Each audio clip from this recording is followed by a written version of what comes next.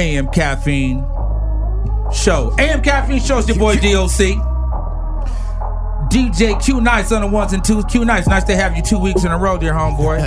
Well, actually 2 shows in a row. I don't want to give you 2 See how you do? But he did work last week very hard to keep his position right, because he's been fired and he's trying to get back in the good graces of the crew. So shout out to Q Nice for coming back for this special Wednesday show. I think he came for the free food too. Delicious.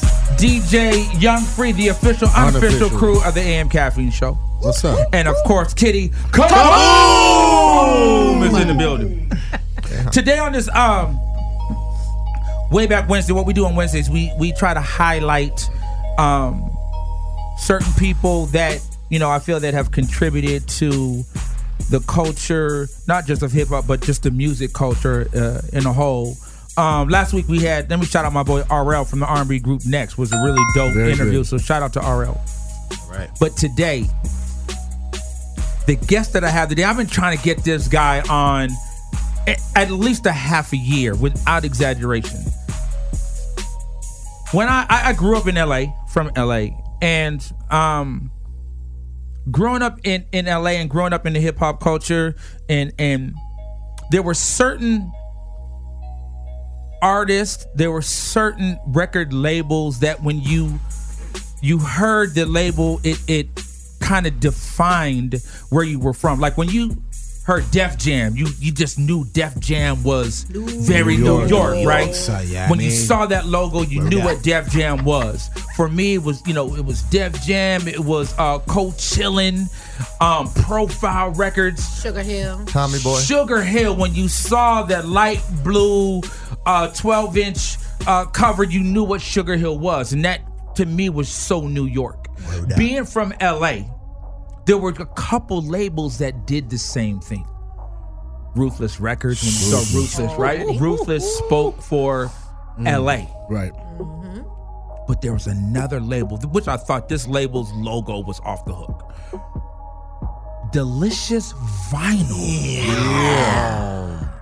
So, to me, it was just so LA, not realizing that it was just as big as Def Jam, like across the world, but it was my backyard. So right.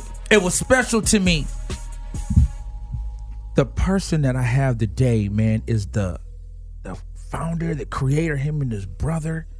Wow. Delicious Vinyl Records. I don't even think folks really give it the due the credit that it deserves. I agree. The one and only Mike Ross is in the damn building. Hey. What's up? Mike Ross and his brother. Wait, let me correct you. Please do. So, Delicious Vinyl was started by me and my partner Matt Dyke. By Matt, you're right, Matt Dyke. My right. brother came in later on. Yeah, he came in to help. Okay. run the ship. Right. Once it took off. Once it kind of was up and running. Yeah. I gave him way too much credit. Sorry, brother. But he's done his job. He did. He held his own. Right, Matt. Where's Matt Dyke now? Matt's still in Los Angeles. Okay. Matt's been he's been doing his own thing for a little while. Got you. I like the fact that it's a double entendre. It probably went over your head, but yeah, I picked up on that early on. When I first saw the logo and the whole bite, it threw me for a loop. And me being a smart person, I knew that it meant more than one thing. Yeah, okay, great. Yeah. Okay, thank you. Mike Ross. What's up? Delicious Vinyl, 1987? That's when we started, yeah. When you started? Yep. Wow. I think that's when Ruthless started, too. Really? Yeah. They were at Macola Records right down the street. Macola, wow. Yeah. Macola. Before they went over to Priority. What made you want to start Delicious Vinyl? Well, I was a DJ. Okay. Me and Matt, my partner, was also a DJ. We were two white guys that were really into hip hop, right? R&B and funk, and this was in '81. I got my first 1200s, '81. 81 Newmark mixer. and I just started killing it. Want to be starting something, 12-inch doubles. Wow. That's how I started my mixing career, just like getting the feel. How'd you get involved in just that? What did your parents listen to? My parents listened to a lot of music. My mom was more of a rock and roller. She loved the Beatles, the Stones. My dad was into some cool shit. He was into jazz. Okay. He's into, he's also into Frank Sinatra. He's into Sergio Mendes in Brazil. So okay. So he's very eclectic and liked a lot of different turned things. Me on to Earth, Wind and Fire. My dad was played like All in All. Like he had that record. Okay. And as a kid, I liked a lot of music. I liked all kinds of music, but I was always leaning, Michael. I mean, I grew up with the Jackson 5, and who introduced you to rap? I mean, I grew up in Long Beach. Okay. So I went to high school in Long Beach. Went to Milligan High School in Long Beach. I got hip to. So I got hip to a lot of cool shit in the 70s. Right. Ohio Players was always playing in the gym. Skin Tight, Fire. Skin Tight was the joint. Ridiculous. Yes. Yeah, we ripped that off.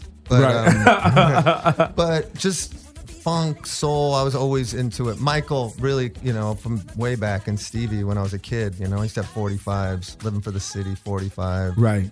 Jackson 5, the cartoon, the whole nine. Right. Michael kind of had me dazzled as a young kid. I think all of me, definitely me too. But I was just always into funk and soul. That was just my shit. Right. So obviously 79, I'm still in high school. Rapper's Delight, obviously. Rapper's Delight changed my life. It changed a lot of people's life.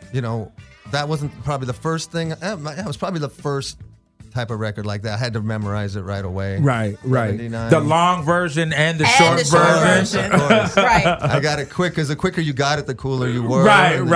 So you're spitting that to the chicks, and they're like thinking you're fly as hell. And when your mama walks in, you knew that you had to pick a version because you didn't want to get into. But for me, anyway. So that combined with just being into music, hip hop and R&B and funk and soul in the late 70s, early 80s. I was really into disco, McFadden and Whitehead and fucking, obviously Casey's Sunshine Band. Right. All the Blondie. dope shit. Right. Blondie. Fab Five Freddy. It dude. was all coming together in the 80s, early 80s. I'm in high school. It just started to take over my life, Like I really had a feel for it. I loved it. And were you hanging out with black folks? Were you had some of the homies, or you just had some white dudes that were cool too? No, there wasn't a lot of cool white guys. Right. So I would be hanging out. Well, when I went to UCLA, and I started throwing parties and DJing the parties, and I used to bring in. Well, that's when I got into Record Pool. I got in Impact Record Pool. Impact Record Pool, Actually, it was LAPD before it was Impact, and that's where I met my partner Matt. We were the only two white guys in that pool. But so Tracy, Tracy Kendrick. So it was Tracy and Foot. Yeah, of course. And so I started. That's when I started DJing. I just, I would throw these parties, and I would have guys from the record pool bring my speakers. So they'd bring these big Sir Winnebagoes. My friend Doug Brooks, who I don't know if you know Doug Brooks. No, I don't know. I'm not familiar with Doug. He had the big Sir Winnebagoes. He used to do with Uncle Jam's Army. So he'd bring the speakers to these gigs. And then sometimes they would DJ. And I started, first there was like a live band I had play. And then all of a sudden they were DJing. And so I started hanging out with those guys. Okay. So I started getting gigs. And they kind of taught me how to mix. And I was always hanging out. He lived on like Cadillac and La Cienega in those apartments. I used to go up into his apartment. My friend Don Vito the Leo, this dope DJ that we became buddies. That's where I practiced. That's where I learned how to DJ. La Cienega and Cadillac. I lived on a street called Garth, right there in La Cienega and Cadillac, right by Kaiser. So this is 1980. Yes. 81, I'm going to school at UCLA, and I'm hanging out with these cats. Okay. And that's what you I'm was going in the hood, because over there back then was kind of hoodish. It was PBG, was Playboy Gangster Crips. Yeah. I didn't know a lot about the gang. Shout out to the Crips, though. Yeah, it was definitely. Well, one of problems. It wasn't Westwood. It definitely wasn't. It wasn't Westwood. Right. But that's where I kind of got my chops. I used to go to gigs with them, and I used to have them come and bring the speakers and the turntables for when I started DJing. So then it just accumulated from there. I started collecting records. I was already, really into funk and soul, so that was kind of my. I started playing. I started getting the dope records from New York, because those record pools, you're getting all the freshest shit. Right. From Select and Profile and, then '83, here comes Run DMC, Hard Times. Hey. Right. It's a wrap from there. Right. That's it. So I was in from that point on. So now, '83, you're entrenched in just the music and the culture. So how does it go from you being a DJ, loving the music, to decide, I want to put music out myself? Well, I thought I was pretty good. And I thought you were pretty good as a DJ. Yeah. Were you when you look back? Yes, I was. Okay. I mean, and song selection, I always felt like I could rock a party because I used to see these DJs back in the day, and all the girls were obviously like going crazy for the DJs, and I was like, man, I can DJ I could do better. that. I can rock this party like that. So that also kind of brought me into the game. Right. Like, That's kind of your report card, right? If you can rock the party, then you know that you're on to the next. And girls are, Right, I get it. So I think I was with a girl I was really into, and she was like transfixed on the DJ because she was a dope white girl. Uh-huh. So she knew what time it was. So we would go to these clubs and we would hang out. And she started giving these DJs dap, and I was like, man, I better set my game up. It's time. It's time. Right. So it was partly that confidence and just being into music. And then I met a dude who was very much into the same kind of music with me, even more. He was rocking parties in Hollywood. This club called the Rhythm Lounge, which was, I don't know if you ever went to the Rhythm Lounge, but back in the day, that was the spot. Tony Basil used to come there with dancers and Boogaloo Shrimp and all the OGs. All the G's. Yes. Ice-T used to rap there. Yes. Chris the Right. Glove Taylor used to DJ there. Shout out Glove. Wow. And my friend Matt was the main DJ there. Okay. White dude. Okay. Funky as shit. Rocking it. Like, damn, this dude is like... He's like me. He's like me on steroids. Right. Plus, he's rocking these cool Hollywood parties. Right. And all the cool people are there. So we became pretty much best friends at that point. Like, Okay. I got to be hanging out with this dude. Right. I'm out in What's good for Westwood. me? I'm out in Westwood. He's in Hollywood. And nobody, I'm playing records that a lot of people don't know. It's, Westwood it's UCLA. It's Westwood. So I became known as someone who would be playing like the jams, but, it was kind of whitewashed. Right. You know? Uh-huh. And all of a sudden, hip hop's starting to take off. This is 82. And Rhythm Lounge was the spot, like Right. the underground spot.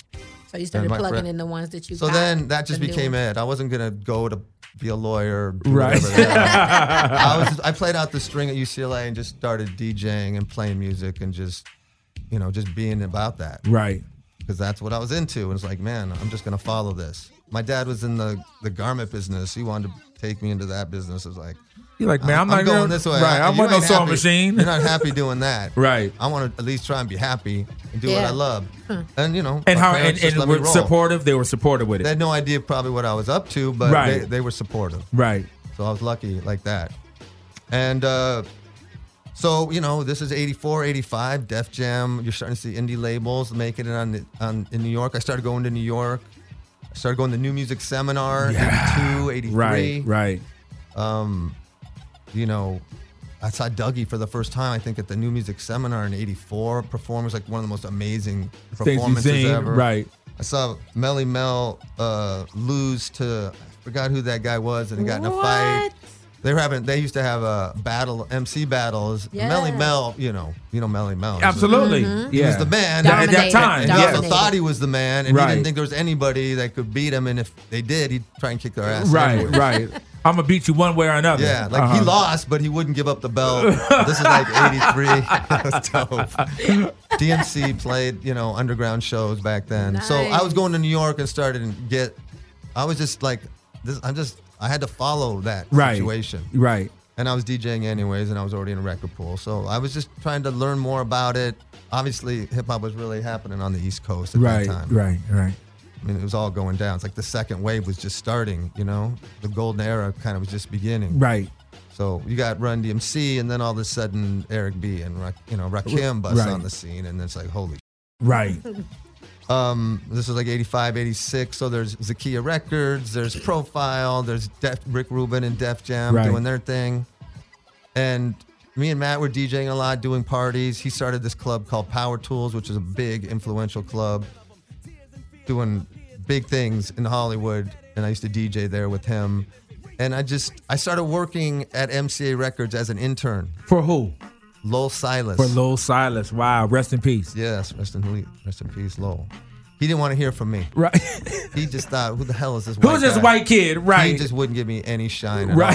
all. And Lowell didn't know shit about rap. Right. And I was trying, like, I remember I was listening to tapes in their A&R department. Because I knew Irving Azoff through a friend of my family. So to get the gig, I had to go into his office and say, yo, I know the Azoff. Yeah, it's the real Irving. Right. He was running MCA at the time. Okay. And I had a family friend that knew him, so I got an interview with him, and then he threw me over to Gerald Busby, and Gerald Busby at least knew I knew what the hell I was talking about.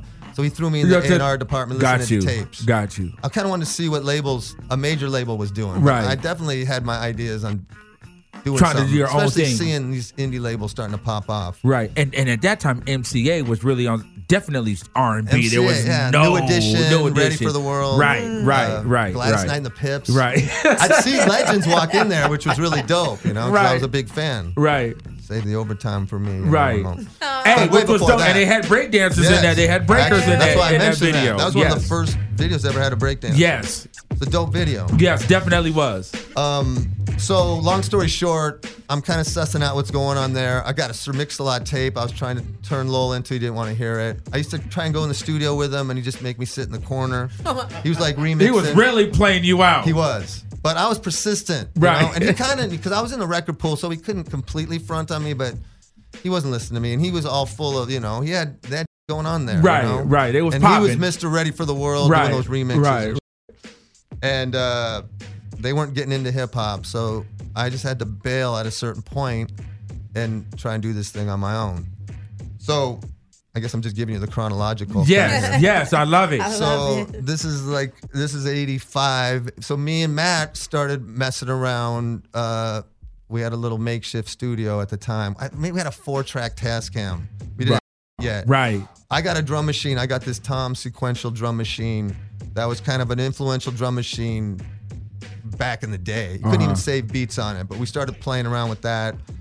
Just kind of copying other like producers that were making beats. Like at this time, like Nick Martinelli was working with my girl Jane Eugene, hanging on a string. Loose Ends. Loose Ends. Yeah. This was my Absolutely. Who didn't love Loose Ends? Yes. So they were doing like a super cool soul thing in England, and Nick Martinelli was this dope producer making killer beats with 808. Jimmy Jam, Terry Lewis. You know, just kind of listening and really like, you know, we weren't ready to make records yet. We were DJing, but all of a sudden the SB12 came out, the sampler. They were the sample. And that, you know, that changed the game for everybody. Right. And at that point, you could kind of start messing around sampling records that you like and figuring out how to kind of put records together. Right. And we just said, F it, man. You know, we're getting all these 12 inches and a lot of it's whack. Let's try and do this. So, I mean, I'm cutting No, through absolutely. steps, Yeah, but yeah. the whole idea was let's try and do this thing ourselves. Def Jam was obviously the blueprint profile. I'd been to New York a bunch. I talked to those guys a little bit, but you know, you saw what they were doing. Right. So why can't we try this? Right. And that's really, we just said, you know, we started messing around with beats. I met Greg Jesse, who was at the Impact Record Pool. I was looking for an MC to rap on this beat we had. Right. Greg Jesse goes, I have a cousin who raps. And he gave me his number, and that was Anthony Smith, a.k.a. Tone Loc. Tone Loc. I called Tone Loc, that. just cold called him. Your cousin gave me your number. I'm looking for a rapper.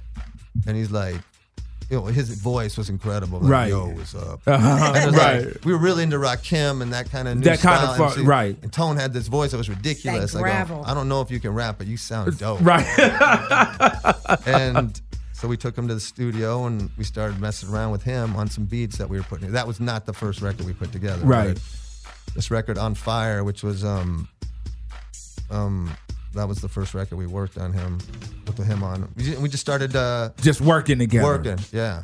And, So when you first met him and you going to, was he, with it being Tone rap, was super cool. He was not tripping like, or just some Not white yet. guys trying to do some rap well, music. I don't think anybody was really f***ing with Tone. You know what I mean? So it's like anybody that's paying attention, Right. he's rolling. I mean, I gave him a good story when I hit him on the phone and said, look, I'm looking for something. Your voice sounds incredible. We talked for a minute. I said, you know, me and my partner, we got some music. You know, I'd like to, you know, bring you into our little studio and, you know, see what you got. Right. I went and picked him up. He was on Olympic in Fairfax. And I started picking them up almost every day. Me and Tone were thick as thieves. And we just started working it out in our little studio on Santa Monica. Started with a 4-track, then an 8-track. Tone would just write rhymes over some beats we were giving him. This first record was this record called On Fire. I don't know if it was You Got the Love, Rufus Chaka Khan. Oh, you sampled that? Yeah. Okay. And then the B-side was the song Chiba Chiba. I absolutely remember Chiba Chiba. Maybe Your Baby, Stevie Wonder. Yes. And that was just Tone loved smoke weed, so I'd always pick him up and have and that's what it would be. At least a quarter ounce on me. He had to have weed to do anything, right? Which I respected that, right? Right. Wake and I bake. know what's up with that. And Tone was just a cool motherfucker. Right. It's not like he was at home writing rhymes all day. He didn't have a pad full of rhymes like you hear. Tone would come in the studio and write. Right. Basically, he heard this groove and just write. And not quickly. Right. But that voice was a motherfucker. Right. Yeah. And this was the first record right here. This is it. So this is the first one that you put out. 12-inch. First 12-inch you put out. On Fire. So this is a beat that you and Mike did. Matt did. Matt put the basic tracks together of this. This was just a beat made on an SB12 drum machine. So it's done. You put it out. How much vinyl do you put out? Like how many do you press up? So you press up 500. Well, first of all, we're learning. We know a lot about. We know what we think we know about music. We've been DJing. We know verses, choruses. Enough. I know enough to. We know how to. We're learning at the same time. Right. You're learning production also and songwriting and putting, arranging songs. Right. We had a pretty good idea how to do that, but it's all trial and error at the beginning. The first 12-inch we made sound like we didn't even know. I remember mastering. Also Mario Coldato, who became the Beastie Boys engineer and a huge engineer now, was our engineer. He was working with Matt at Power Tools. He was the sound guy. So he helped us put a little home studio together at Matt's apartment in Santa Monica. Uh-huh. So Mario was a big part of the production team that put out the first batch of records. So you put out 500. How does that do? So we did a A-side and a B-side. So Chiba Chiba was on the flip. Right. And it took a while to figure out how to mix and master, and then we went and Rainbow Records down in Santa Monica. We made 500 copies. Got the records. So exciting. We had our label. We had Delicious Vinyl. Who came up with Delicious Vinyl? Matt had seen a card in a sandwich shop called Delicious Sandwiches. There was a bunch of business cards. I don't know where. Maybe he saw it at a Copy Mat or something, but it had a bunch of different businesses, and he saw this business card for something called Delicious Sandwiches. And it looked like a 40s or 50s kind of clip art kind of logo. Right. And he thought that would be a dope idea. Take that concept, which it was, and that logo, and we flipped it. We put instead of calling it Delicious Sandwiches, Delicious Vinyl. Tweaked the logo a little bit, and that's how Delicious Vinyl was born. Definitely an iconic logo. Yeah. Definitely. Hands down. So you do 500.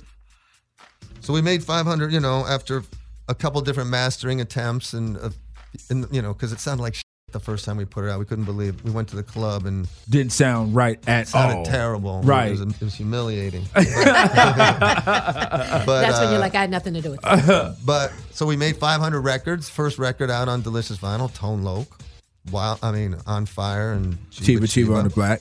I had some friends in New York, so I shipped some records to Rock and Soul, a record store, influential record store where a lot of b-boys and guys who were in the game were getting new records. He took some. We just spread them out and just started kind of, back in the day, it was about 12 inches. We go to swap meets. My boy Orlando Aguian, who kind of was part of the squad from the get-go. Absolutely, Orlando. He'd take Tone up to K-Day, and, we just out of hustling. nowhere, we just showed up. Right. Like, we're here. Right. Check out our record. Tone goes to K-Day. We meet M-Walk. M-Walk becomes Tone's DJ. Uh-huh. This is when K-Day's breaking records. People are going up into K-Day with 12 inches and mix masters. So they liked our record and started there, and then we started flow. And then our flow always went through K-Day, obviously. That's how we started breaking records, and people started noticing us. Young MC came right behind that. So at what point did you? So you don't start to get like Tone Loc doesn't start to get really successful until he starts to get those songs from Young MC, right? No, not Young MC helped write some of the lyrics for those songs, right? So Tone's first 12-inch came out, and then did we make a second 12-inch on Tone before? That 12-inch went out for a while. When we released a Young MC 12-inch, I let him know. I don't know if you guys.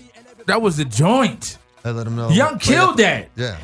So I met Young not that much later, and kind of similar story. He was going to school at SC. At SC. Totally different personality than Tone Loc. A super nerdy, like rhyme writing machine. Right. And he'd like to tell you that he's the dopest MC ever. Right. Just constantly, just hitting me with rhymes, funny shit. Right. He was super clever. He reminded me of like Prince, like not Prince, but my boy Will Smith. Oh, the Fresh Prince of Bel-Air. Fresh Prince, like parents just don't understand type. Clever, funny, clean, kind of Dana Dane, Young was from New York. He's from a lot Queens. of folks don't realize that because he really broke, folks feel like he was from here, but he's definitely from New York. Super clever writer. Right. Just always, I'd call him up and he'd have rhymes on deck, like, listen to me. So I had to get him in the studio and I let him know. I mean, this is one of many, but his first 12 inches, I let him know. Right. Which is I thought a really good record. Yeah, I did too. We started finding it a little bit there. So we started having a stream of like, who are these guys? Tone Loc, now Young MC, Delicious Vinyl. We started getting a little, dap in LA, obviously through K-Day. And then Mellow Man Ace was probably the next 12-inch we put out. I don't know if you remember, obviously you know who Mellow Man Ace was. Absolutely. So we started signing local talent. I started signing things. So when you start signing these artists, what type of deals are you signing them to? Usually 12-inch deal with like album options. Uh-huh. I have a lawyer who doesn't know much about the music business. I didn't know a lot about the business side. There's a lot of trial and error going on there, but 12-inch deals with album options. Right. Basically. But monetarily, what were you able to do? Nothing. Right. Well, I mean, we couldn't offer you anything. We could put you on wax. Right. Maybe a little something. Uh-huh. And then if the 12-inch happens an album, then, there was advances built into that. Okay. But really for the 12 inches, it's really we're all putting our time in to try and make records. Uh-huh. All that changed, obviously. Right. In about a year's time. Right. But it's one big happy family at the beginning. Everyone's just trying to get down. Then Def Jeff, I find Def Jeff, he's hanging out with 783 and Ice-T's crew. He saw that maybe he wouldn't be getting some shine because there's so many rappers in this crew. And I get a demo tape from him, and it's got 3 dope self-produced jams. Nice. Dropping Rhymes on Drums wasn't one of them. Wasn't one of them, right? Because what was it was Give It Here? Give It Here, right. On the Real Tip. I don't know if you remember that. Yes, yeah. Jeff produced these joints himself, and it's just an amazing lyricist. So we signed him immediately. Right. So it was like within a 6-month period, maybe a year, I signed Tone, Young MC, Mellow Man Ace, Def Jeff. And so Chris Blackwell kind of gets... People start hearing about us now, so now labels are looking to get into rap a little bit at this time. Uh-huh. But no one on the West Coast had really started with rap. Like I said, I was at MCA. They did not, they weren't doing anything. Right. Warner had Ice-T, I think. They were starting to dabble a little bit, but they didn't really know. The cats that are doing A&R there are like old school Yeah, R&B they heads. were dinosaurs. Uh-huh. So they don't know nothing about that. It's all going down in New York, all the dope going on in New York. But then, there's Dre, and all of a sudden, Boys in the Hood, starts to open it up a little bit. Easy comes onto the scene with Dre and NWA. We really started at the same time. It's kind of crazy. Right. And so all of a sudden, there's a little energy going on around what we're doing out here. But it's still 12-inch, and it's still kind of underground. But, we're developing stuff. Let's give it here. So Def Jeff, that we dropped that 12-inch. We dropped 4 or 5 12-inches. And Chris Blackwell, who had 4th and Broadway, and he was going through something because Eric B. and Rakim were tripping or something, and they were looking to sign more hip-hop because they saw some things going on. Right. Chris Blackwell was always a little bit ahead of the game.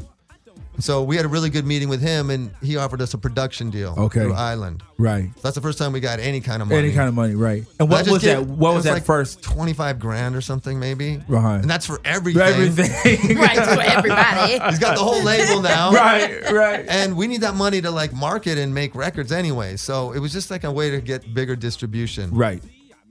And so that was all through 87, 88. And we're working on records with all these artists at this time. I was just putting records in the bank, kind of sharpening our skills and, getting ready to put next 12-inch out. And long story short, we had this record. Matt had this idea, the Wild Thing beat idea. And he gave me the tape, and I thought this was a really dope. It's tricky-ish, like Run DMC's DMC Tricky. just dropped It's Tricky. And so they're using, you know how that was a kind of a little bit of a rock rap situation. And Matt flipped this Van Halen sample over that beat. And it was just a beat at that time with a dope guitar sample. And so we started thinking about it a little bit, and I gave the tape to Tone. I had this idea to call the song Wild Thing after Fab Five Freddy from She's Got a Habit saying, "Yo, baby, come to my house, let's do the Wild Thing." Right. I don't know if you guys remember that. Yeah. That stuck in my head. Wow. We were friends with Fab Five Crazy. Freddy, too. Yes. He had come to L.A. He was friends with my partner, Matt, from the New York art scene because he used to hang out with Jean-Michel Basquiat. Right. And Freddie was obviously a hip-hop pioneer back in the day. Yes. But him and Matt knew each other through art, but then he started seeing that we were doing stuff. So he came out, and originally Fab Five Freddy was going to be on Wild Thing. That would have been wild. For obvious reasons Right. also. No, it made sense. But Yeah. that was an idea. But then, I don't know, that didn't happen for me. Freddie really wasn't really down to be a rapper at this time, even though we have him on some records. Wow. Because Freddie did have a dope voice. Yes, yeah. And he was a B-boy through and through. Through and through. And just there's just something really dope in New York and just very hip-hop about Fab Five Freddy. Well, yeah, I mean, he was down in the, at the beginning. So, where graffiti art and hip-hop and breakdancing, that whole, Freddie was at the forefront of when it all collided in the early, 80, Right. 81. Debbie Harry talks about him. Absolutely. So I take the concept to Tone, the Wild Thing concept, the beat. He starts writing, and he writes a couple verses, but we kind of have a clear idea at a certain point. Like I told Young MC, look, this is the hook. The hook is Wild Thing. So I need you to write stories about someone trying to get laid, basically, and. He wrote 4 verses literally in probably an hour and came right back to me and started rhyming it to me over the phone. I said, just come over the next day. He gave me the papers with the rhymes written on it. It was hilarious. What?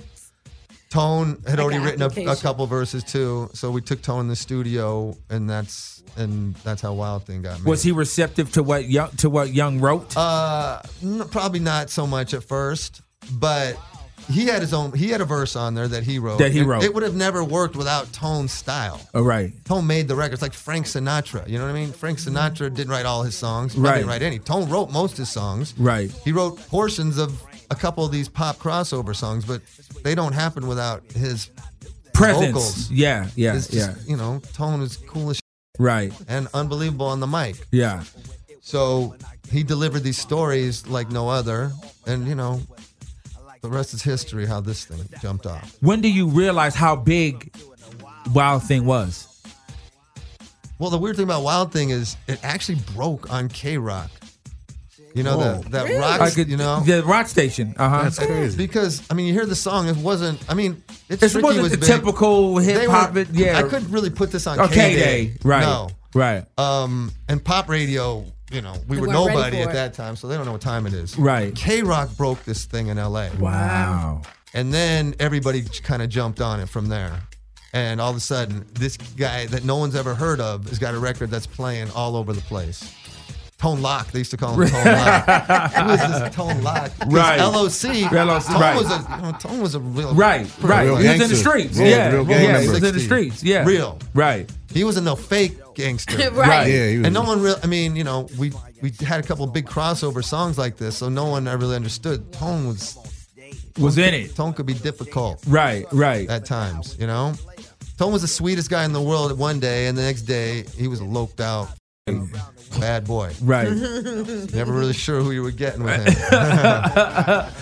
But if he smoked weed in the studio, He was chill. cool. He was good. And he had a crew with him all the time. He had a lot of homies, and he was active. Yeah, and that house that he had forever, which was that on Olympic? That was a house. his mom's house, Right, but but then it became his house. And I'm talking, there was cars and people Then it there became- all the time. It became a fortress. Right.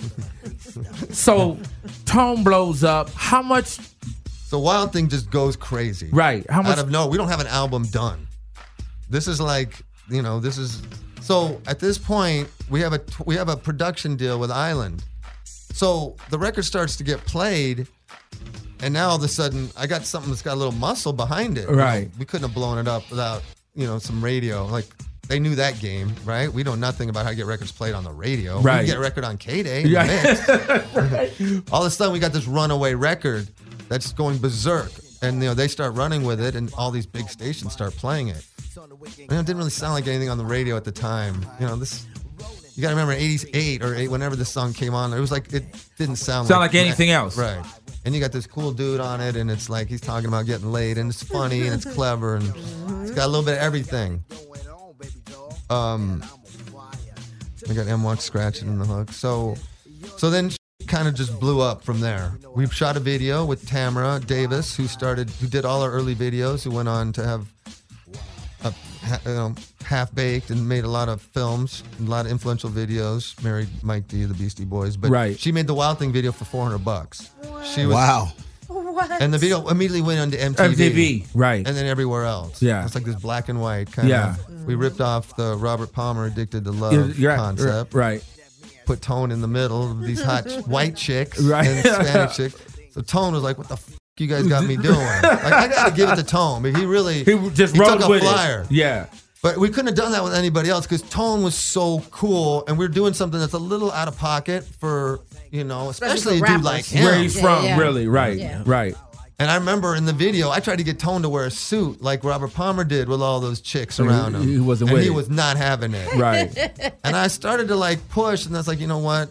I got him here to do this from I already got him doing this. Right. And he wore a Delicious Vinyl t-shirt. I remember that. And he was, he's like getting up on these chicks, delivering like no other. Right. We didn't know he had that kind of charisma. When the cameras hit Tone, he was unbelievable. Super charismatic. Nice. The camera loved him. He was just that dude. He's just that cool dude. Yeah. With this unbelievable voice. So he delivered like no other. And Wild Thing blew up. The single just went crazy. We had no album. We sold 3 million 12 inches. Wow. Just like unheard of. It was like it sold more 12 inches than We Are the World. Right. It became that. It was like some weird thing. You know what I mean? Like, what the f? I'm in Tower Records on Sunset all of a sudden. I'm seeing this crazy 12-inch that we put out just blowing out. It was nuts. When does money start coming in from that? Not when do you for a start seeing? minute. You don't see that for a while. No. Chris Blackwell had been in the game a long time, so we took a beating on that first go around, like everybody does. Right. But we didn't have an album either. Like, you don't want to sell that many 12 inches. Right, because then it'll hurt the album. Right. Yeah. So it took us. We had to make a record now. Like, we were good at making a couple singles. Now we got to make a whole album. Right. I mean, we're just hunkered down, and we needed a follow up to Wild Thing, because by the time our album was ready, Wild Thing had been out for 5 or 6 months, and that's an eternity back then. Right. And we got Funky Cold Medina. Funky Cold Medina. So Funky Cold Medina comes out. And then we released the album like right at that time. That was like 89. How did the album go gold? Or how the album 3 times? Yeah. Wow. Not right away, but yeah, the album got into the millions. Got into the millions. Quick. Well, yeah. But in a minute, record sales are going crazy. So Tone sold 3 million. MC Hammer sold 12 million or more or something off one single. Yeah. Right. Which was like a year later. Like, the whole market just blew up. Just changed, yeah. But I'm getting ahead of myself. But anyways, so Tone goes on tour. All of a sudden, who was he touring with? He went on this MTV tour with Paul Abdul and fucking a bunch of this big arena tour. So now how Tone was never really performed. Right, and you just throw him with the piranhas. He did a few club dates, with his homies, like getting crazy, not really. M-Walk was his DJ, but he never really performed a lot. Next thing you know, he's on stages doing arenas. Did the Forum. Right. We all got on stage with him at the Forum. Crazy. Yeah, to hold him down. I mean, I'm like, I'm a basketball guy. I've been going Laker games my whole life. So you're like, I'm at the Forum. All of a sudden, I'm at the Forum. My artist is headlining, and we get on stage with him, and like we're dancing around at the end, like with 10,000 people there. That was pretty nuts. How much time from that does Young come and blow up? So Young's right behind him. So Young, we put out a 12-inch on Young. Then we put out 2 12-inches on Young. Now Tone's blowing up, and Funky Cole Medina drops, and we're working on Young's album, and we got Bust a Move in the chamber. Wow. So Young goes on to win a Grammy.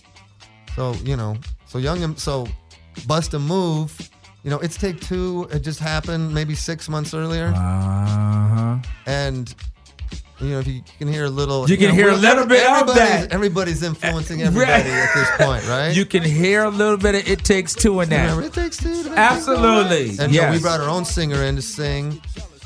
And, Young delivered, this amazing vocal performance. Bust a Move. So now you come in with so much of a crossover appeal. And then from a record company standpoint, because now, you're making noise monetarily, it's gonna happen. But how do other labels, other rappers start to look at Delicious? Do they feel you guys are watering down the culture, or are they happy like that you guys have now opened the door and you've crossed over and maybe made it easier and more acceptable for other artists? I never felt... I thought, at that point, rap is getting bigger. So we're kind of part of this expansion, I think, of what's happening. Hip-hop is... Tone was on the cover of Newsweek. Rap isn't really...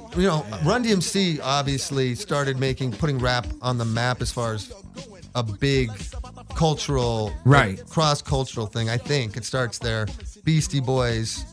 So it's starting to get big, obviously. But... I don't know, just a few other records, It's Tricky kind of blew things up, and then it just gets big. And so they're having crossover hits too. It's Tricky you got New York MCs, but it's still... but it's not... Bust a Move is pretty funky though still, you know what I mean? Like, you can't really front on it. It's crossover, but it's kind of dope. When you start winning a Grammy and you start getting accolades outside of the hip hop community. Yeah. That's what I mean. Like, some of the I think Tone felt some pressure. Okay. Probably. Just because of... Tone's a gangster. Yeah. He's, and he's a cool dude, and he's like Mr. Wild Thing. Right. Mr. Funky Cole Medina. Right. So it kind of played against who he was. But Tone could party and have fun like nobody's business. Right. So Tone loved his success, and he loved going out and touring and being that guy. Mm-hmm. So I don't know, man. I didn't really feel that. Yeah. And if you listen to their albums, I don't know. A lot of people didn't because they couldn't get past the hits. But those were straight hip hop records. And definitely Young has some straight. He had songs with no hook where he's just spitting. Right. And we're sampling a lot of ill like jazz records, and we're trying to we're paying attention to Molly Mall and stuff. Are you clearing any of those samples at the time? Some of them. There's a little bit of a wild. Some of them. So Tone blows up, Young MC blows up, and we still have Def Jeff. So you have Jeff. Jeff's got Jeff's doing his thing. Dropping Rhymes on Drums was a pretty big record. Love that. A lot of respect there. So that was kind of our first wave. We're still, Mellow Man Ace. I was working with him. Then I made a deal with him and put him on Capitol Records because there was a dude there that wanted him badly, and they wanted to put this whole big campaign behind him. So we did like a joint deal with Capitol. So I didn't realize that. Okay. So when he put out Mentarosa, that was on Capitol. But he made that whole record in our studio with Tony G, and and we worked on some of his record as well. We just kept going. So, it's on. Now we're in the game. Right, for real. And now it's on. Right. And I got a label. I got artists, Body and Soul I had signed. Shout out to D and Rose. Yes. And Jeff was producing them. Right. So we dropped Young's album. We dropped Def Jeff's first album. So now money's coming in. There's some money coming in. There's some money. Yeah, there's some money coming in. Yeah, there's some money coming in. Most of it, because it's going back into, it's going right back into the creating and all that. We're developing, we're making videos now, we didn't get crazy loot because our first deal was terrible. Yeah. So I had to kind of try and figure out now how to like put on my record label hat and get a good lawyer. Because my first lawyer wasn't capable. He was just getting destroyed by these lawyers in the business that really knew what was up. Right. Chris Blackwell's lawyer was a beast. So, we're very green and naive. So we just signed and stuff. Right. So before I dropped Young MC's album, we had to do a little renegotiation. Right. And, so we can compete. And the only problem we had is, Island and 4th and Broadway was in New York, and we're an LA label. Mm-hmm. So there's a lot of back and forth going on. Now, there's a lot to get done because there's, it's a competition. You need the promotion and the marketing, and that's Steve Rifkin was. Steve Rifkin came and worked for me at the very beginning. He was just some kid from New York that read about Delicious Vinyl in some trade magazine, showed up on my door one day and said, wow, let me call radio stations for you, because his dad was in the business. I go, okay, I don't know nothing about that. Right. He had a Rolodex with a bunch of, because there was this whole game I didn't know about juicing records through retail reports, and I didn't know anything about that, but Rifkin knew all about that. Yeah. Because his dad was a promotion man in the business. So he was calling stores and trying to get reports. This is a whole different time to get your record charted. Yeah. Paul Stewart came in at that point, and he was working in the marketing, helping doing street marketing. I already had Orlando Agee in there. This guy Wendell Green, just some kid that we met that we put on that helped do promotion. And so we had a few bodies in there. And I'm in the studio with Matt all day trying to make records, signing artists, just trying to make it happen. It's just. It sounds like a crazy time. So now, in retrospect, the brand new heavies. So the heavies came not much Which later. I have to say, brand new heavies, look at, but they opened the door for the Roots. Oh, no doubt. Roots open for them. So the heavies they had one of my marketing guys, this guy Paul Moshe, brought me an album, an import of the brand new heavies, group the brand new heavies. It's mostly instrumentals. It's on record already. It's on wax. It's on this acid jazz label. This is before I put India in it. Never Stop is on the record, but a different girl is singing it. They have 4 vocal tracks on this album, but that girl's no longer in the group apparently. And so they have no deal in America, and they're just this underground. There's this whole underground live soul thing going on in England. And, I'm a soul head anyways. Right. Loose ends and all that is my shit. Right. All that cool soul Absolutely. funk is going on in England. Everyone's using drum machines and programming. R&B had gotten very programmed in the 80s, And no live music wasn't really happening. There wasn't live bands playing as much as, great live musicians were programming everything. Right. Kashif, Jimmy Jam and Terry Lewis, all those guys were my idols. It's all programmed at this point. This is like this group playing live, kind of with a lot of James Brown influence. They were just dope as shit. Everything they did sounded like a breakbeat to me. So I got to get these guys. I call them up, and I made a deal with them and signed them to America and Canada. We basically took over their career.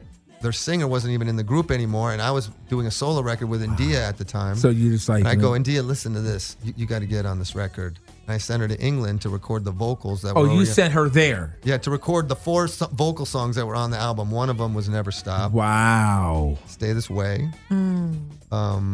Ride in the Sky. I don't know if you guys know that track off the first album. There was one new one. I can't remember it off the top of my head, but I will. So she went in there and recut the 4 vocal songs, and we repackaged the record and put out the album, Brand New Heavies. Wow, that's amazing. Featuring India Davenport. Did you feel that folks were going to be receptive to it? Oh, yeah. The record was just dope. Yeah. No, absolutely. And, they but were at already that time dope. it was so different. Like you didn't, like you said, you didn't hear that then. Yeah, but I just knew, this is like some James Brown, like OG 70s kind of funk feel. And these cats can really play. And with a dope singer like India, how could you not go crazy? It was just undeniable to me. And then we all started doing remixes and throwing rappers on these. Right. beats. So then Far Side. that was later, but yeah. But did Farside do, or did they did a So remix? the second Soulflower, maybe, right? Well, the second brand new heavy, after the first brand new heavy record came out, we made a rap brand new heavies record called Right. Heavy Rhyme Experience. Exactly. Because rappers, when the heavies played, rappers kept jumping up on stage in New York, all over. Q-Tip. Because it was jumped like up on break stage. beats. Right. Uh-huh. So they're all freestyling over their beats and they're playing. So we got the idea we should make a live record with all our favorite MCs. This is like 91. And most of our favorite MCs are in New York. So, you know, we get Keith from Gangstar, we get Black Sheep, Cool G Rap, Master Ace. This is where I like get to meet a lot of these cats from New York that I'm really liking, and now they know the label anyway. Right. So we kind of through the brand new heavies, I start making. We just put a wish list together of the dopest MCs. Everybody wanted to be on the record because the heavies were hot. Right. People in New York knew about them because they were doing shows in New York and guys were jumping on stage. And so we made Heavy Rhyme Experience. So the heavies would give me all these tracks, then we'd get all these MCs to bust on the track. Large Professor, Main Source was on it. I don't know if you guys know that record. Yes, they were. You know the record, right? I forgot about that. I forgot about You that. have it? Main You got Source Heavy was on Rhyme? that joint. You got Heavy Rhyme? I This track totally was on- forgot about them being on that record. You are so right. So that was the second brand new heavies record, but it wasn't with Indie. It was just with all these dope MCs, right. You should, if you had the Cool G Rap, Death Threat, that's a dope track on there. Ace goes crazy on there. I mean, Poobah, Grand Poobah's on that record. Dope record. No? So from Delicious Vinyl, we have Delicious Pizza. Yes, sir. And let just me a tell little you, side- Delicious little Full side. circle Pizza is bomb. is off the hook. It's delicious. It is delicious, just like its name. So now, Delicious Pizza, when did that open? 3 years ago. It opened 3 years ago, and let me tell you, the pizza's no punk. Like, it has a New York vibe to it. Thanks, man. I like the baby salon. I like the baby. Is it a pizza parlor? Is it a pizza shop? What do we call the? What do we call the? It's a pizza. A pizzeria. spot. Yeah. The idea really was to kind of pay homage to the golden era, which was my favorite era of hip hop, and which was a big era for the label, obviously, and use the label's history and the history of everything from that era as kind of a musical palette, and flip the logo because it was always the logo's very set up to do something like that. Right. Yeah. So I thought it would always be fun to do something with food and, you know, merge the food and music. And my partners, Fred Sutherland, who did, I don't know if you guys ever been to Fred 62, which is a diner in Los Feliz, 24-hour diner, really dope. He kind of knew the food game, and we had this idea, let's flip the logo and instead of Delicious Vinyl, let's do pizza. His son, Travis, is a dope baker, chemist, mad scientist baker who came up with these incredible pizza recipe. And I go, look, if we're doing pizza, we got to kill the game. I mean, the pizza's got to be dope or the whole thing's for naught. I can bring the music vibe and we can do this cool music thing, but the pizza's got to be great or this thing's not going to work. So the idea was like good food, good music from a period of time we can all relate to and just see where we can go with that. Man, the pizza's so dope. And the vibe of it kind of reminds you of, like, remember Sal's Pizza and Do the Right Thing? I was about to say, when I went to his spot, So he it got kind of black people on the wall. No, it's like that, Yeah. right? He got black people on the wall. I don't have to mookie him. So he has I got my Jewish.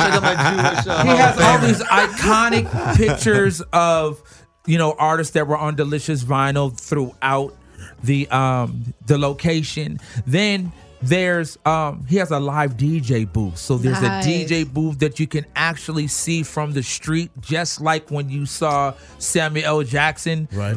as the DJ. It's just like that. Super cool. And let me tell you, they got these cinnamon rolls and cinnamon buns. Yeah, man.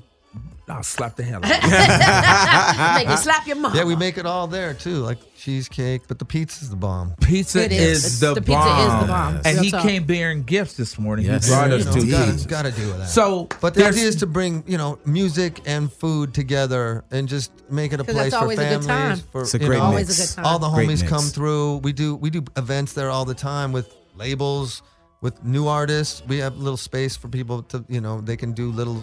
yeah, we've small done events. last summer. We did something like once think every other weekend or something like that. Yes. We had one of our anniversary parties there. Yeah, no, it's dope. Super dope And now spot. on Sunset, we got the hook up. So there now you have another location on Sunset. Yeah, right where our office has been forever, right between Highland and Cahuenga. You know, right here. Nice.